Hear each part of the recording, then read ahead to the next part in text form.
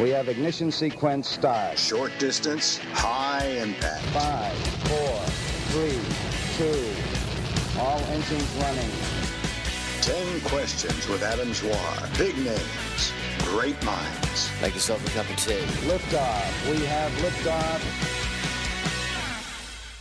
Welcome to 10 Questions. Today is Kate Langbroek Day. She has one of the most agile minds and wicked turns of phrase in show business. She's also a forensic reader of people and their motivations. Kate grew up in Queensland, had migrant parents, and was a Jehovah's Witness. When she moved to Melbourne, she became a screenwriter and then a radio and TV personality, while also writing a column for several magazines. I remember her weekly column in a community newspaper in the mid-1990s, which got me through some pretty hard times. I spoke to her on a Saturday while she was waiting in a car park for her daughter to finish a singing, dancing, acting and improv class, and the result is Kate at her best, particularly as she works up a head of steam at around the 18-minute mark. Let us know what you think on Twitter at The10Questions and on Facebook at 10 Questions with Adam Zwar. Here we go. I'm going to ask you the first question.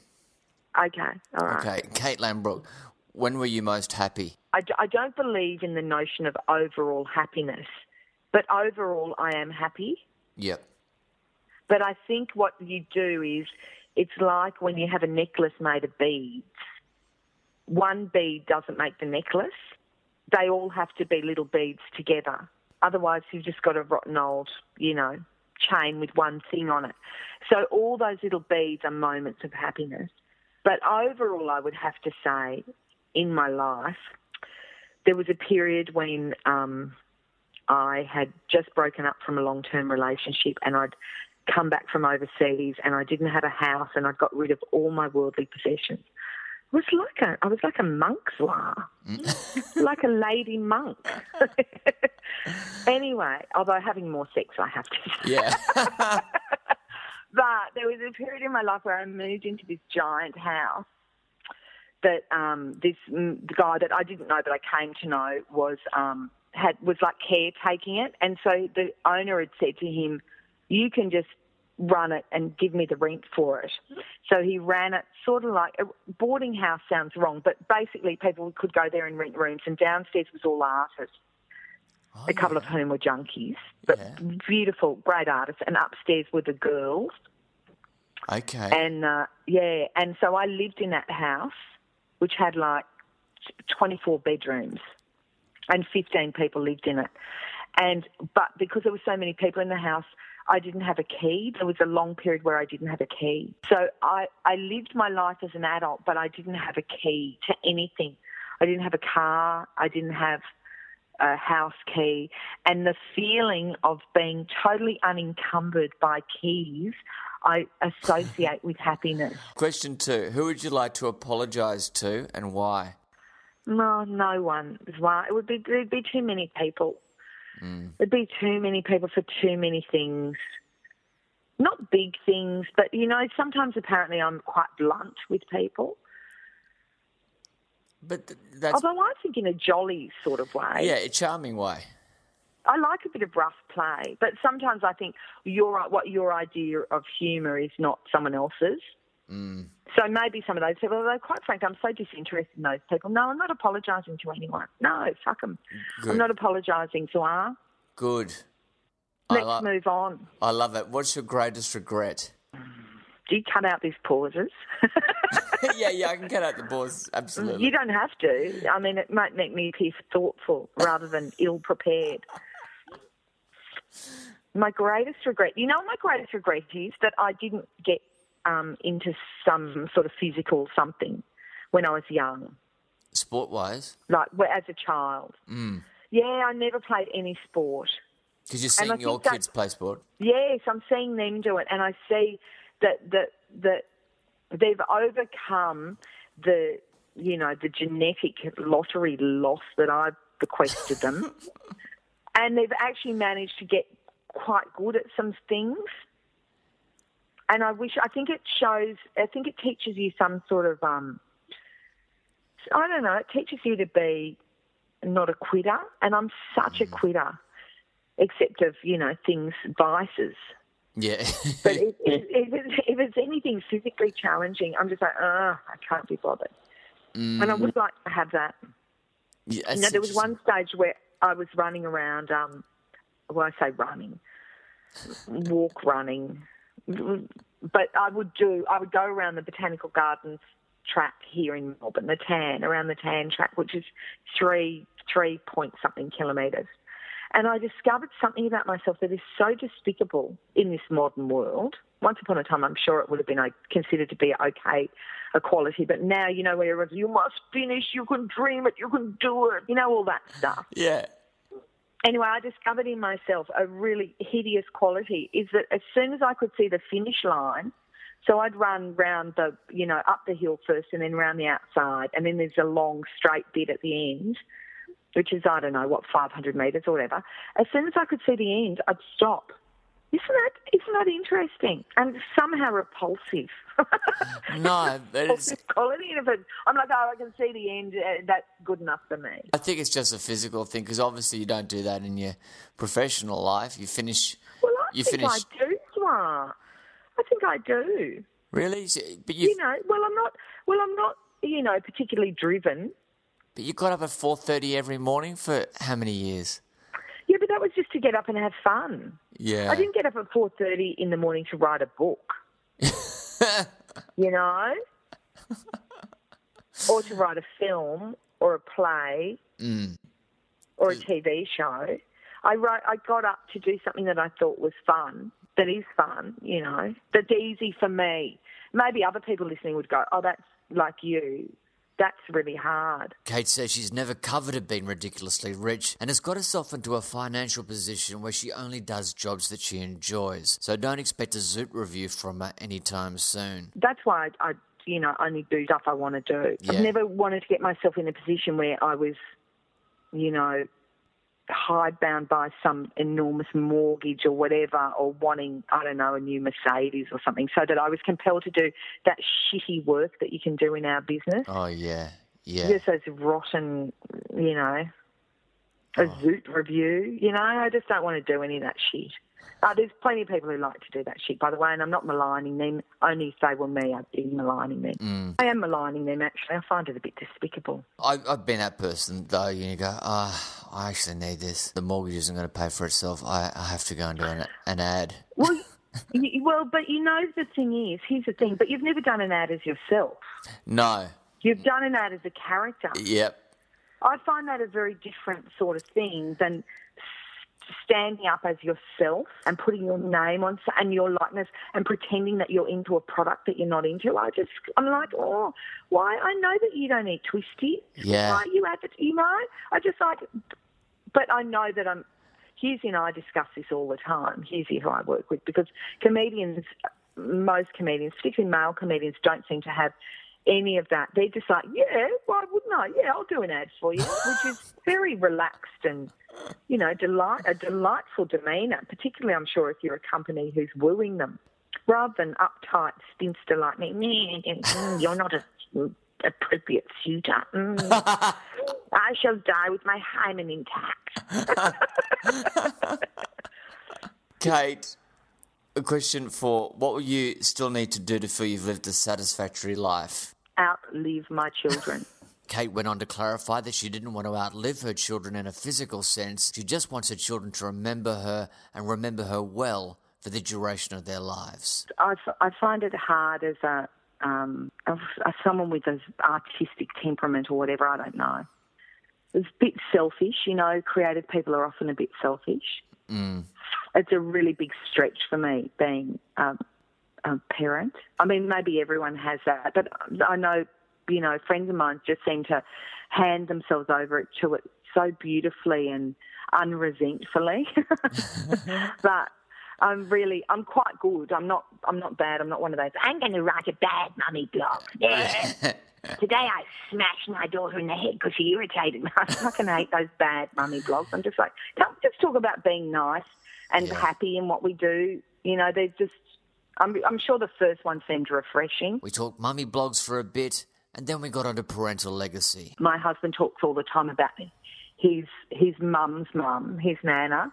Yeah. And I just think, oh, God, that's so beautiful. She was just so vivid, and I never spent time with my grandparents because I was a migrant, you know. And I think, oh, I'd love to be, I'd like to be remembered like that. That's immortality, you know, through the people that know and love you. That's immortality. That's the only way you can achieve it. Although Rupert Murdoch seems to be doing quite well. He says he'll never die. Of course, the other way you might be able to impact your children's lives after you pass is to become a guardian angel. Who knows if they exist? But I told Kate that when my mother died, suddenly my life started to sort itself out without me doing anything to help myself. And I wondered if there was some sort of heavenly intervention going on. Yes, yes. Oh, you know, I totally believe in that. I absolutely believe in that. It's like she, for the first time, was able to have an unfettered look at my life and went, oh no, this won't do. This is terrible. Yes. And she went, Adam, I tried to help you when I was there physically, and you wouldn't let me, but now you can't stop me. No. And now she's like, let's just tidy this up, darling. I love you. That's exactly right. You've nailed it. Question 5. Who is the person who most influenced you and how? Well, it would have to be my parents, I'd say. And really, I think, or the religion. That's not really a person, I guess, but because I was raised a Jehovah's Witness by my parents, I think I was always comfortable, or not comfortable, but very familiar with the sense of being an outsider. Because if you're a Jehovah's Witness, you know, there's very few of you, and you go to normal schools and whatever, but you're not normal. And so you don't celebrate Christmas, you don't go to birthdays, so you're always, you know, on the outside. But you're quite comfortable on the outside because you're told that's where you should be to be doing the right thing. You know, people are always like, oh, you poor thing, you know, when you were little and told them you didn't celebrate Christmas. But you didn't know it, so you didn't miss it. I think that was probably my greatest influencer because the work that I've grown up to do, and I guess the person that I am is I'm not very good at mainstream, I guess. I live in the mainstream, you know what I mean? My work is mainstream. Commercial radio is mainstream. Oh, yeah, but you're a free thinker. I do love free thinkers. I couldn't join a political party because their ideologies are so prescriptive and they rule out good ideas that their opposition might have. Yeah. Well, that's really stupid, isn't it? Yeah, yeah. As if one person's going to have all the good ideas or one political party's going to have all the good ideas.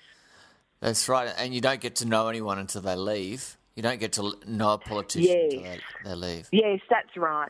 And I'm always struck by when they leave how they get up, both sides get up and speak so beautifully about them. And then you realise they don't hate each other, they just fucking hate us, politicians. They hate us. They actually love each other. They're all in the same club. They seem like they're in several separate clubs. They're not. There's one club of them versus us. And when I say us, I mean the people who are elected to pay the tax.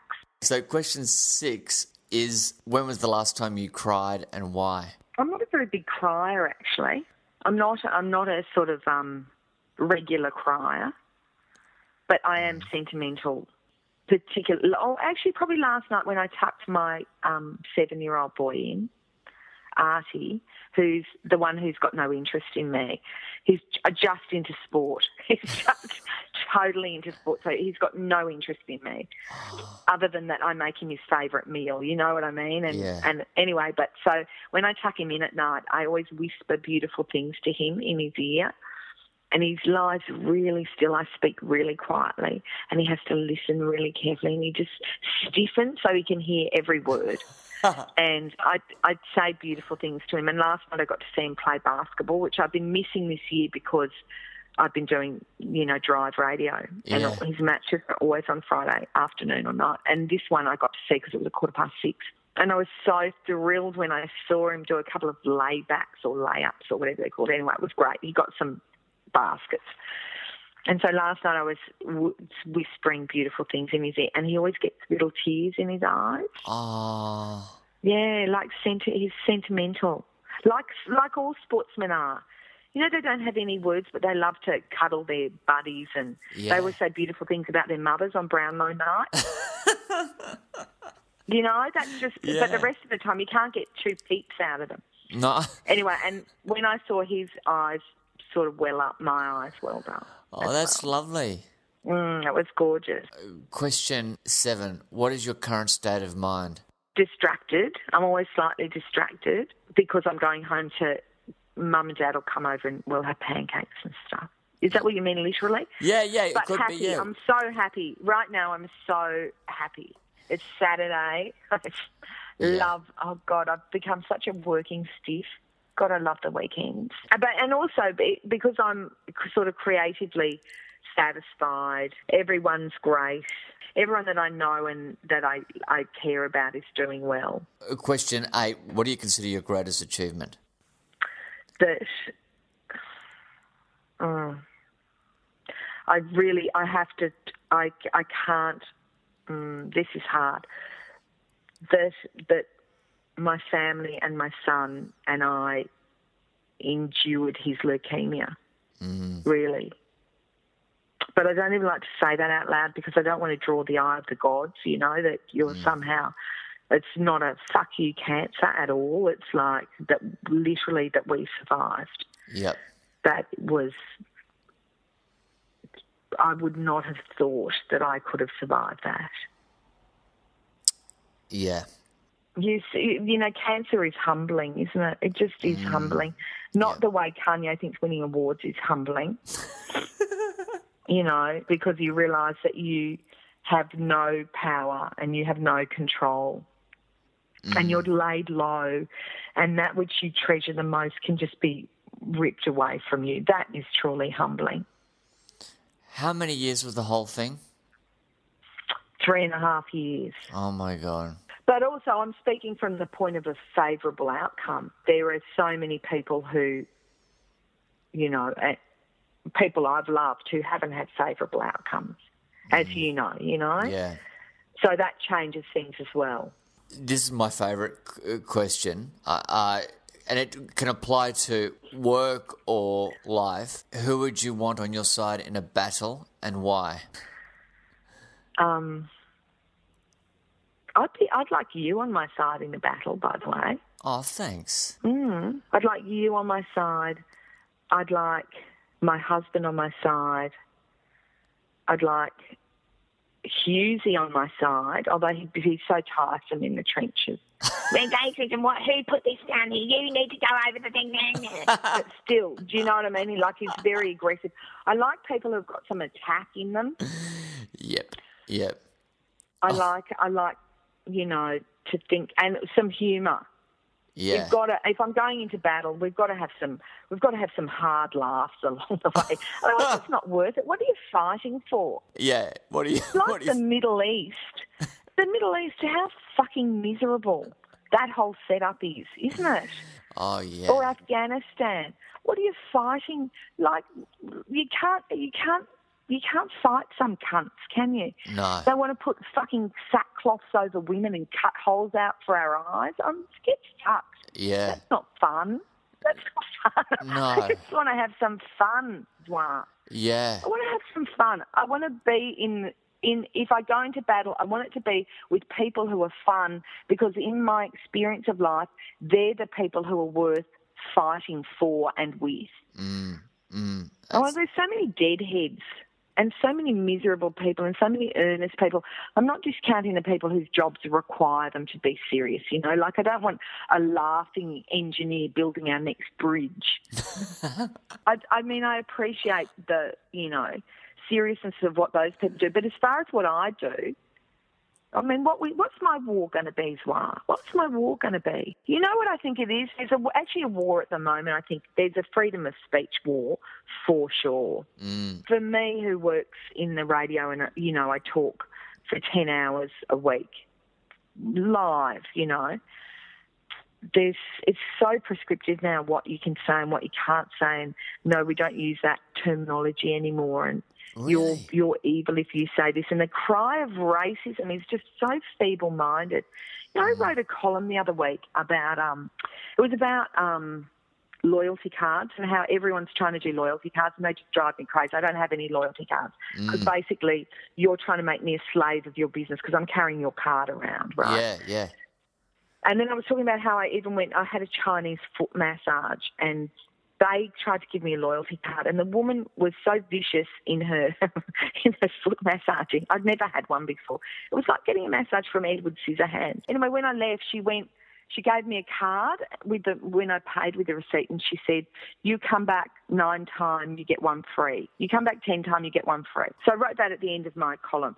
And the point was, which I didn't go into, I've only got fucking 700 words, was that even in this, they've been swept up in that whole loyalty card scheme. Someone who speaks English as a second language is still, this is what we do here, we're on to the loyalty cards, right? And then I got a message from someone who I think is a lecturer somewhere, which is just mind-boggling to me that this could be someone who's in a position of authority over people's minds, saying, I was really enjoying your column until you ended it with a racial slur. What? So for me to repeat that someone had said something in broken English, my dad speaks English as a second language. You know what I mean? I've grown up with people who speak accents. Well, so hang on. So you hear that as a slur. I don't hear that as a slur. I just heard it as the way she fucking said it. That's right. That is how she said it, and that is how I wrote it. With no judgment about her other than that she's into fucking loyalty cards. That's you right. know? And I'll tell you what racism is. Racism is doctoring the quote, so it anglicizes her. Right. Yeah. Exactly. So there's so much of that, you know. It's like this whole mental health thing. You know, as soon as someone says mental health, ooh, hands off, you can't say anything, don't ask them any questions, mental health. But the whole thing we're trying to establish is that people with mental health issues are just like anybody else. If you had a broken leg, I'd ask you about your broken leg. Yeah. You know, so it's just this double speak. I hate it. I really hate it. It's the enemy of truth. It's the enemy of humour. It's the enemy of people connecting genuinely. It's the enemy of entertainment for sure. I went and saw it in 1984 at the Melbourne Festival, and they're talking about the speak of the time, which is all about reducing people's vocabulary, and the more you reduce the vocabulary, the more under control they are. So yeah, right. But so essentially, when anyone is trying to reduce your vocabulary, it's actually just trying to bring you under control and bring your mind under control. But you know what I'm mystified by that is the people who are the biggest perpetrators of it are supposed to be the people that are on our side. Like, civil libertarians are the most oppressive, in my experience. Well, that's really, like, I've got nowhere to turn to. No. What am I going to turn to? The far right? Yeah. Like, what are we going to do? What's going to happen? Anyway, that's the wars war. That and speed cameras. Yeah. I've picked my battles. And the mental health thing. Just another thing is like the AFL clubs have found a loophole. So if someone's doing a lot of drugs, then they go, "Oh, he's got mental health issue," and everyone goes, "Oh, the media has to step off." Yes. That's right. So everyone's too scared to ask anything, but everyone knows it's bullshit. Yeah. Everybody knows it's bullshit. And then we have to refer to them and their partners as brave. I'm just like, what?